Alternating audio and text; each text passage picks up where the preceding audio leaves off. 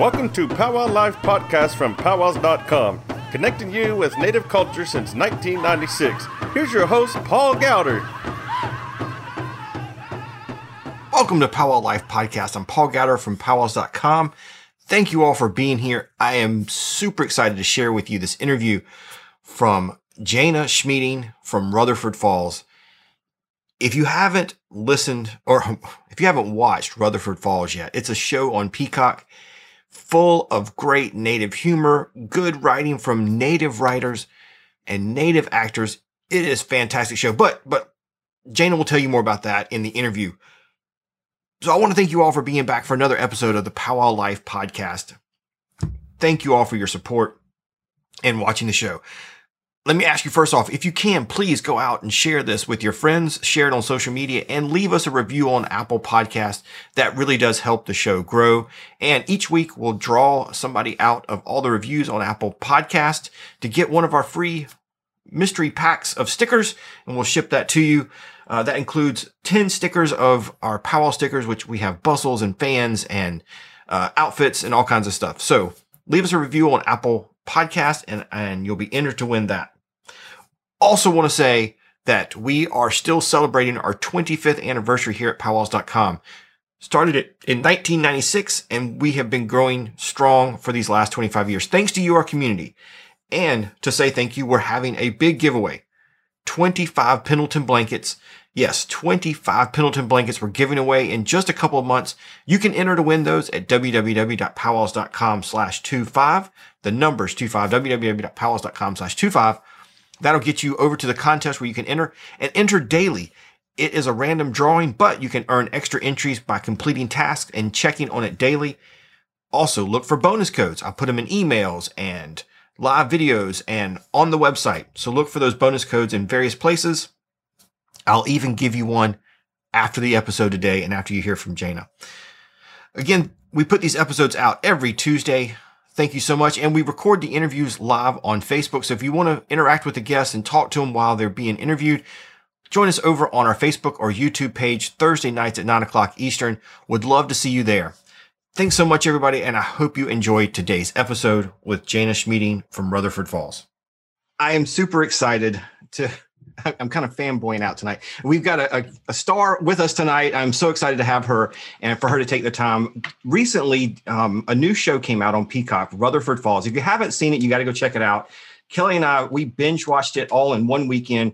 We squeezed it in while we were streaming Gathering of Nations Powwow. So in between our breaks and you know, anytime we got a break, we were back down on the couch checking it out.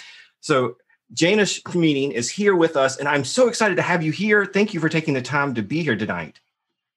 Oh, my pleasure. Thank you so much for having me. I am a huge follower and fan of powwows.com, especially during the pandemic. I've been tuning in to get my watching old videos of powwows just to get my fix, you know. That's awesome. All right. And so I got to tell you, so it was kind of cool because we're watching the show and I'm like, I've got to go look up some of these people. I'd interviewed Bobby Wilson a few years ago, so I knew who he was. So I'm looking up everybody else, and a cool moment when I went to your Instagram, I was like, Kelly, she already follows me. I'm like, this is the coolest thing. It says follow back. So yeah, that was awesome. That was really cool. So, and so let's start there. You said you were watching some old videos. So, you know, where have you been? You know, what powwows have you been to? What are some of your favorites? You know, what have you kind of missed during this COVID time? Oh my gosh. You know, well, where have I been? That's a great question. I grew up in Oregon, so right. I was a frequenter of like the Grand Ron annual powwow, the Sluts, folks hosted.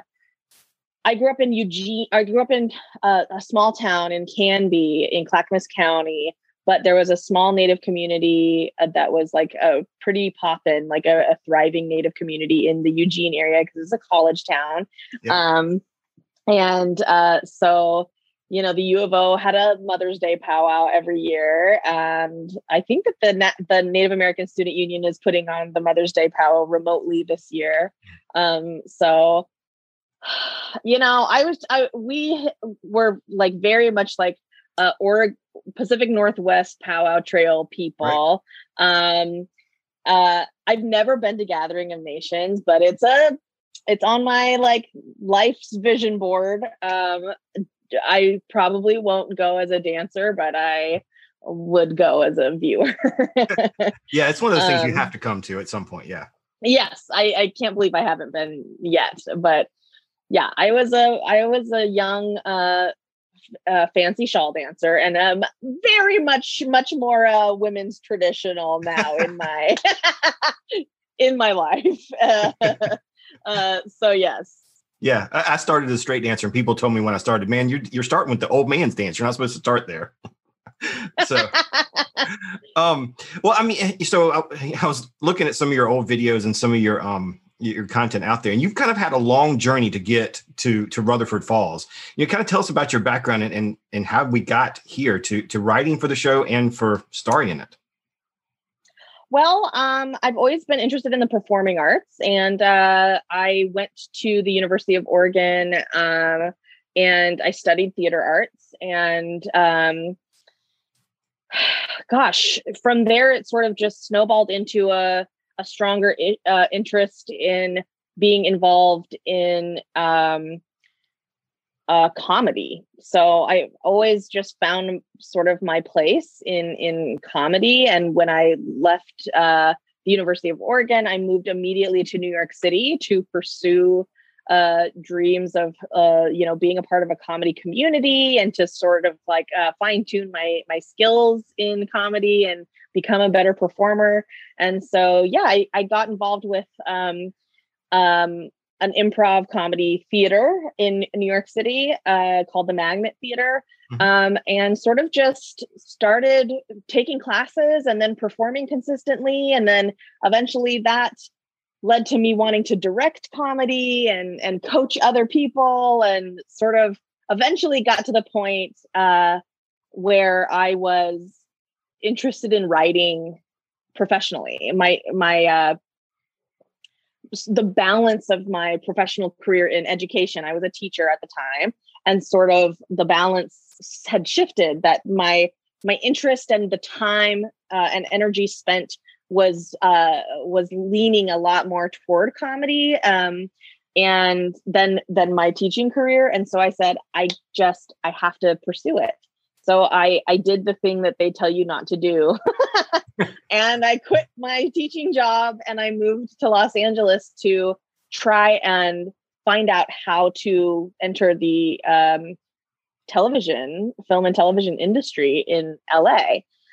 And, I'm a person who just always has like 3 or 5 different creative projects going at one time.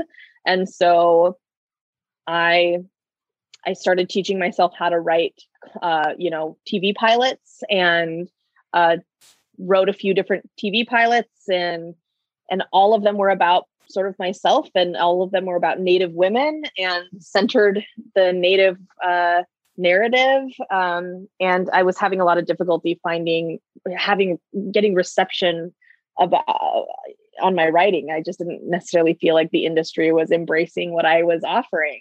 And I knew from all of my lived experience that Native visibility is a real issue in media. And it got to the point where I was about to sort of throw in the towel and move back to Oregon with my parents, because I didn't really know what my next step would be. And then I met Sierra Teller Ornelas, who is the co-executive producer, co-creator of Rutherford Falls. I met her when I invited her to be a guest on my podcast. Yeah. And so that was sort of like our introduction to each other. And she asked if I had any writing samples, and I happened to have some writing samples to show her, and the rest is Rutherford. That's awesome. And it's you're talking about watching things during the pandemic. It's great to me that with podcasting and streaming and everything else, we've got some great creators out there in Indian country, and some of these stories are finally getting told. And for me, it was really exciting to see Peacock embrace this. So that was really cool. Yeah. Yeah. Yeah. So you mentioned teaching. So, and improv. I mean, what was harder, teaching or standing up in front of those kids? Because that is, I couldn't imagine doing that, or improv. And what's the tougher audience there? Teaching. Yeah. Come on, Paul. What grades were you teaching? I started in middle school. So I was Wow. teaching 7th and 8th graders. And then I moved to high school and I was teaching 9th and 10th graders. Yeah, it was hard. It was hard work. And I did it for 10 years in a very, a high need area of New York City. It was the poorest congressional school district in the United States, one of them, the South Bronx. And so, I have worked only in underfunded schools and, under-resourced schools and with amazing kids, amazing children who have overcome incredible obstacles in their life to, go to access their own learning and their own education. And I learned so much from that experience about not only how to be a performer, but how to be a professional and how to communicate with different kinds of people. And, none of that was a waste of time for me professionally. I carry all of those experiences into my current work. And not only that, the love of teaching, but also, a real love for social justice and for equity and making sure that not only students in New York or large urban centers, students of color have access to all of the same things that non-white kids have access to. But, I think a lot about our own Native communities and our own Native youth and the ways in which our youth are coming up in a time where access has been denied for them, their entire lives. And I hope that my work, whatever work that I do, is, pushing doors open for them and making the world a little bit easier for them to exist in. That's awesome. And that's something we so desperately need. I saw a video today. It was Steve Harvey, and he was talking about barriers. And, if you put a flea in a jar, it can only jump so far, even though that flea can probably jump 2 feet. And so then his kids and his descendants, they only can jump that high because we've put a barrier in their face, and they don't know that they can exceed that. So when we start removing those barriers and getting things out of the way, and we let these kids really soar, yeah, that's awesome. So thank you for all that teaching that you did. I think it's super important. Oh gosh, yes. Yeah. And so I saw a quote today and I thought this was really cool, that you said that this show for you broke a mold that wasn't even there before, as a Native person, as a woman, as a woman of size, as your podcast was called. These are all barriers that we don't see displayed in kind of mainstream media. Yeah. So can you tell us what that kind of meant to finally hit a role that incorporated all of that together? I attribute a lot of the availability of this role to Sierra. It took a Native woman to see me. It took another Native woman who understood me and understood my voice and understood my comedy to lift me up. And it speaks to sort of the power of having Native people in leadership positions, specifically in this industry. And when I said I sort of feel like I'm breaking a mold that wasn't there, it's because, as Native women, I don't think we're really seeing any of us on screen to a substantial degree. And when we are portrayed on screen, we are, props for a white man's conquest. We are often killed off in film and TV shows. We're not centered. And so I don't even think that there's a mold to be broken yet. I really don't think, and I hope that there isn't a mold. I hope that we can bring our own diversity to the screen as it is in real life. And I think that that's sort of, how I feel about this entire experience is that I'm just bringing myself to the work, and I am the way I am. and I exist in the world the way that I exist and the way that I look. And it's extremely rewarding. But there are also I look to my left and to my right, and I see so much Native talent around me. There is so much talent in this industry and beyond. And the fact that we are so largely untapped in all of our industries and all of our skill sets. I mean, we did our best on this show to, bring in as many Native designers and musicians. And, we just wanted the world to feel like we feel in our Native world. And so, we're sort of we did our best to try and write these characters as we live and exist now. And I think that what audiences are seeing is themselves in the work. And that's delightful because, there were 5 Native writers in the room. And so that also speaks to the importance of, in terms of television and film, how important it is that Native people have a voice on the writing side and on the producing side of projects. Yes. So I have to wonder, though, during those early table reads and those early writing sessions, what was it like for all the Native people in the room? Or were you having to educate and get everybody up to speed on some of these Native little references and Indian humor? Because it's different, it's not everybody's used to it. Not everyone's used to it. And yeah, and they're I'll say that it was a delight to not have to do that as much as it would have if there were only one of us. We're really used to being the only Native in a space of white people or non-Native people. And so it relies on the one person to have to explain why aunties are a thing and, what it means to, sell your beadwork or not, all of these very nuanced conversations. It was great because all of the Native writers, we are also a very diverse group. We have just all different people from all over the nation in our writers' room and coming from different experiences. And so I think that was really helpful. And yeah, it was a delight to explain to Mike Schur and Ed Helms, why we should tell the joke this way, or why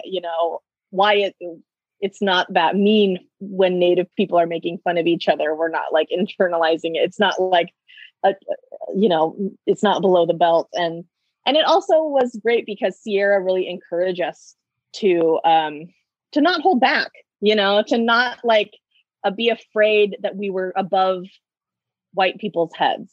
She was like, no, let's just go for it. Let's put these jokes in. Native people will understand it. And this is a show for Native viewers as much as it is for non-Native viewers. So let's give jokes to us too. Yeah, that's great. And there were some really good ones that were talking about snagging. There was a reference to Miss Indian World. Because that was the weekend we were streaming The Gathering of Nations. So I was texting with the organizers of Miss Indian World, like, oh my God, the show just referenced y'all. So that was really cool. And even, I know one time I turned to my wife actually turned to me and she's like, did they just say that when he makes a reference to that's why I'm not friends with white people? I was like, this is awesome.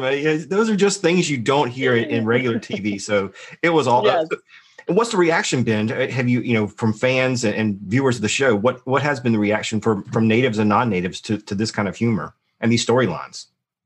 I think that non-natives are so excited about a new story. I think that, the show has really tried to speak to the highest intelligence of our country and to our culture. And I think that, yeah, people are overwhelmingly delighted to see this new kind of narrative happening and these new kinds of jokes. I mean, as a comedy person, it's always a joy to see new kinds of jokes enter the sphere of comedy. It's not even entering, but for the spotlight to turn to a new kind of a joke, and I think that also as Native people, our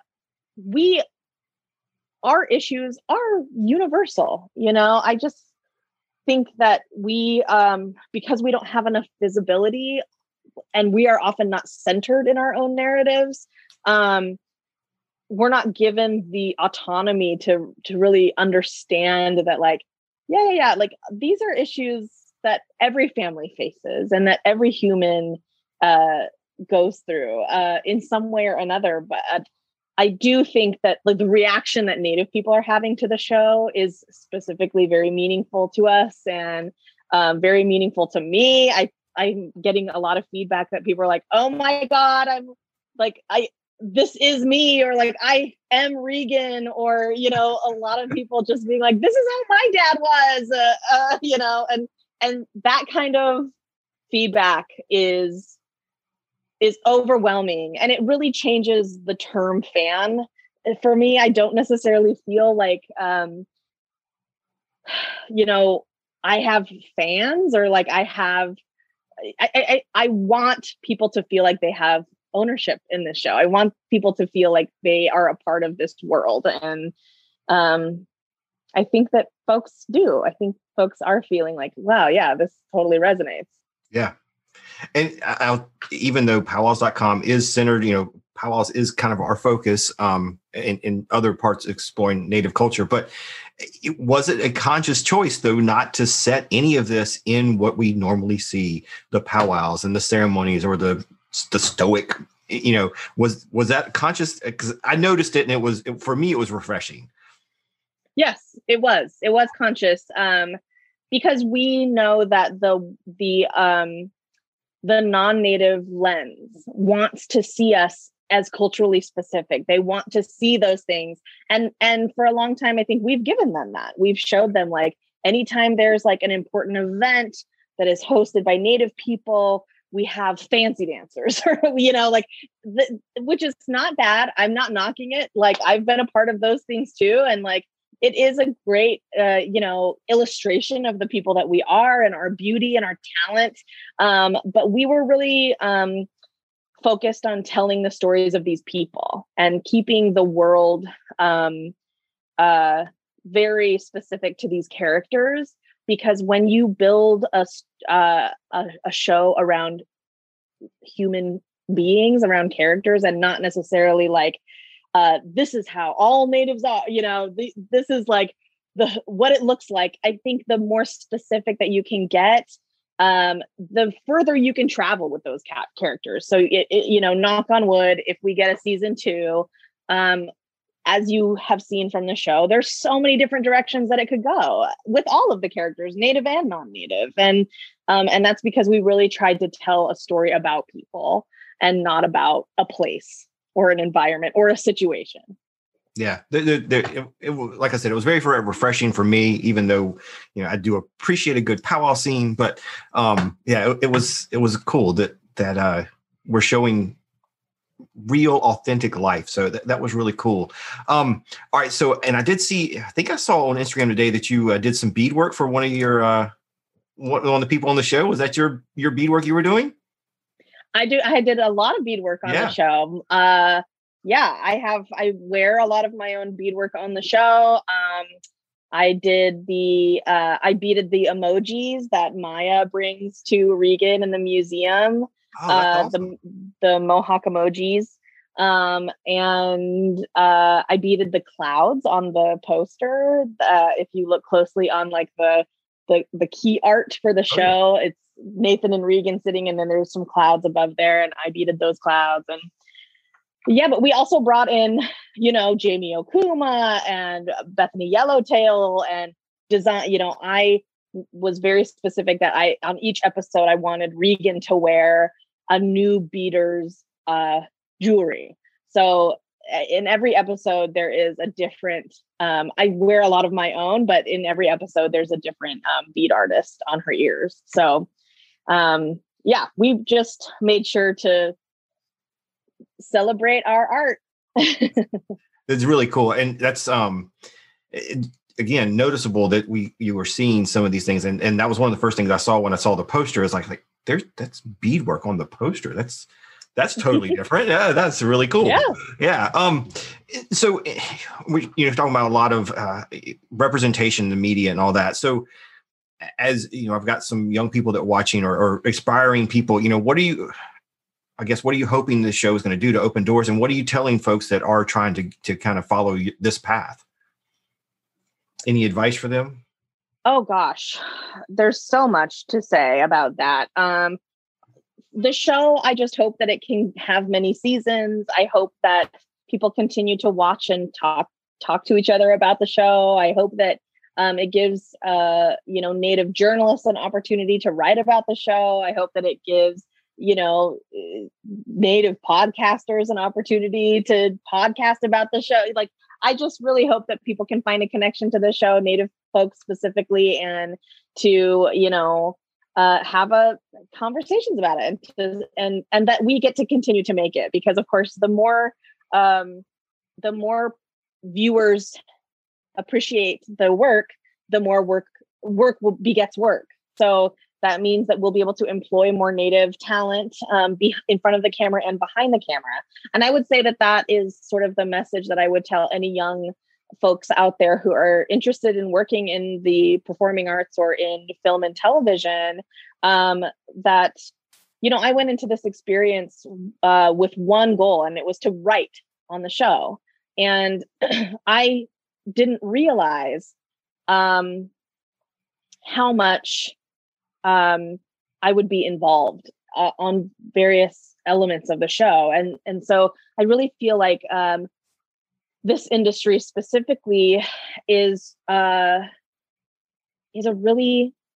hard to get here. It's really hard to get here. And you have to have stamina and you really have to try. But once you make it to this place, there are so many different ways that you can plug into this industry. I mean, there's room for makeup artists and hair artists. There's room for designers and architects and builders, and there's space for people who want to learn how to be photographers and camera operators and directors, and acting isn't the one thing. And writers, we need Native writers, we need storytellers in this industry really badly. And so I just hope that young Native folks feel encouraged to tell your story, however you can tell it.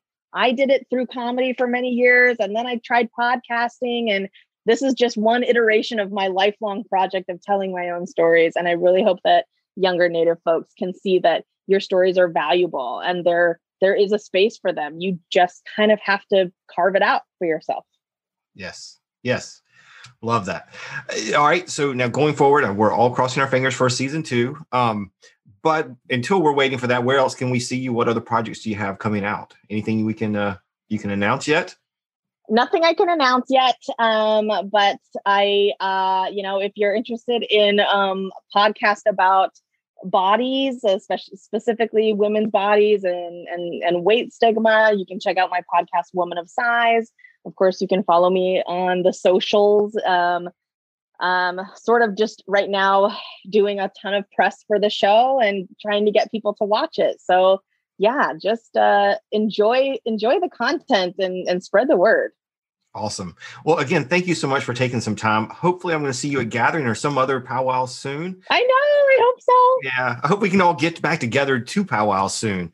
All right. Well, thank you so much again, and good luck on the show. And like I said, I'm crossing my fingers. I'm ready for season 2. Yes. Thank you, Paul. Thanks, everyone. Thanks. All right, cool. That was great. Thank you for doing that. I really appreciate it. Absolutely. It's so cool to see something like this out there. I actually did an interview.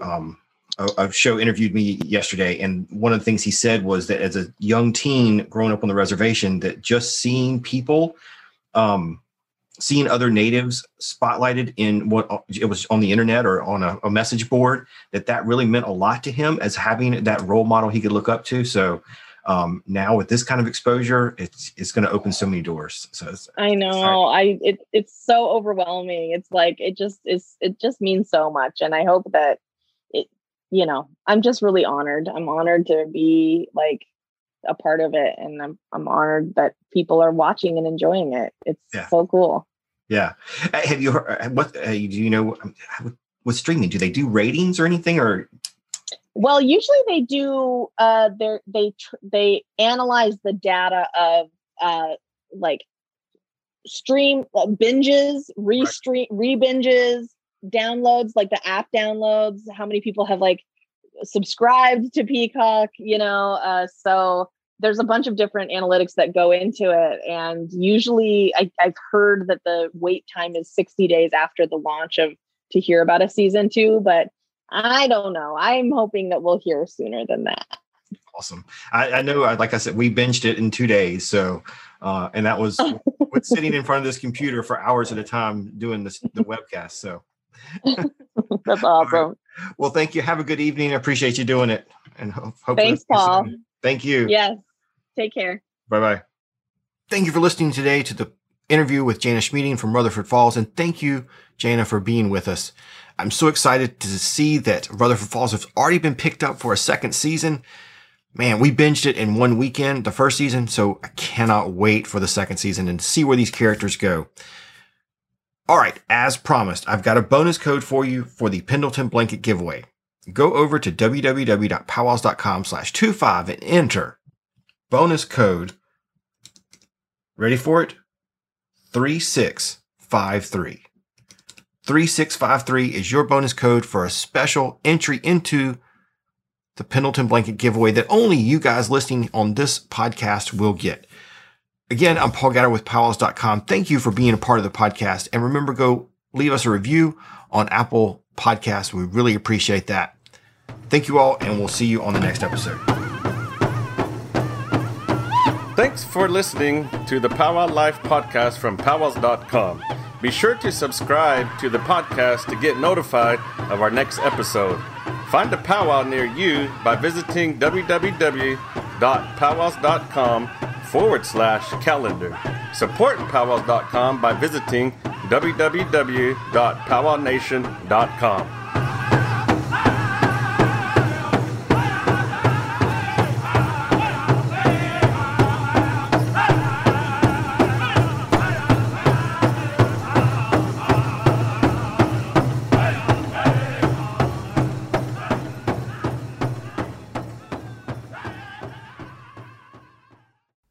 Good luck. Here's this week's trivia question. You can head over to powwowlife.com to fill out the form and submit your answer. All the right answers are entered into a drawing for a 10-sticker powwows.com sticker pack. Here's the question. This year, we are celebrating a big milestone. We have been live streaming for a number of years. So tell me, what year was the first year we streamed, and what was the first powwow we streamed? If you've been listening or following our content, you should be able to find it. Good luck. Powwowlife.com to submit your answer. What was the first powwow, and what year did we first live stream? Good luck, and thank you so much for listening. I'll see you next week.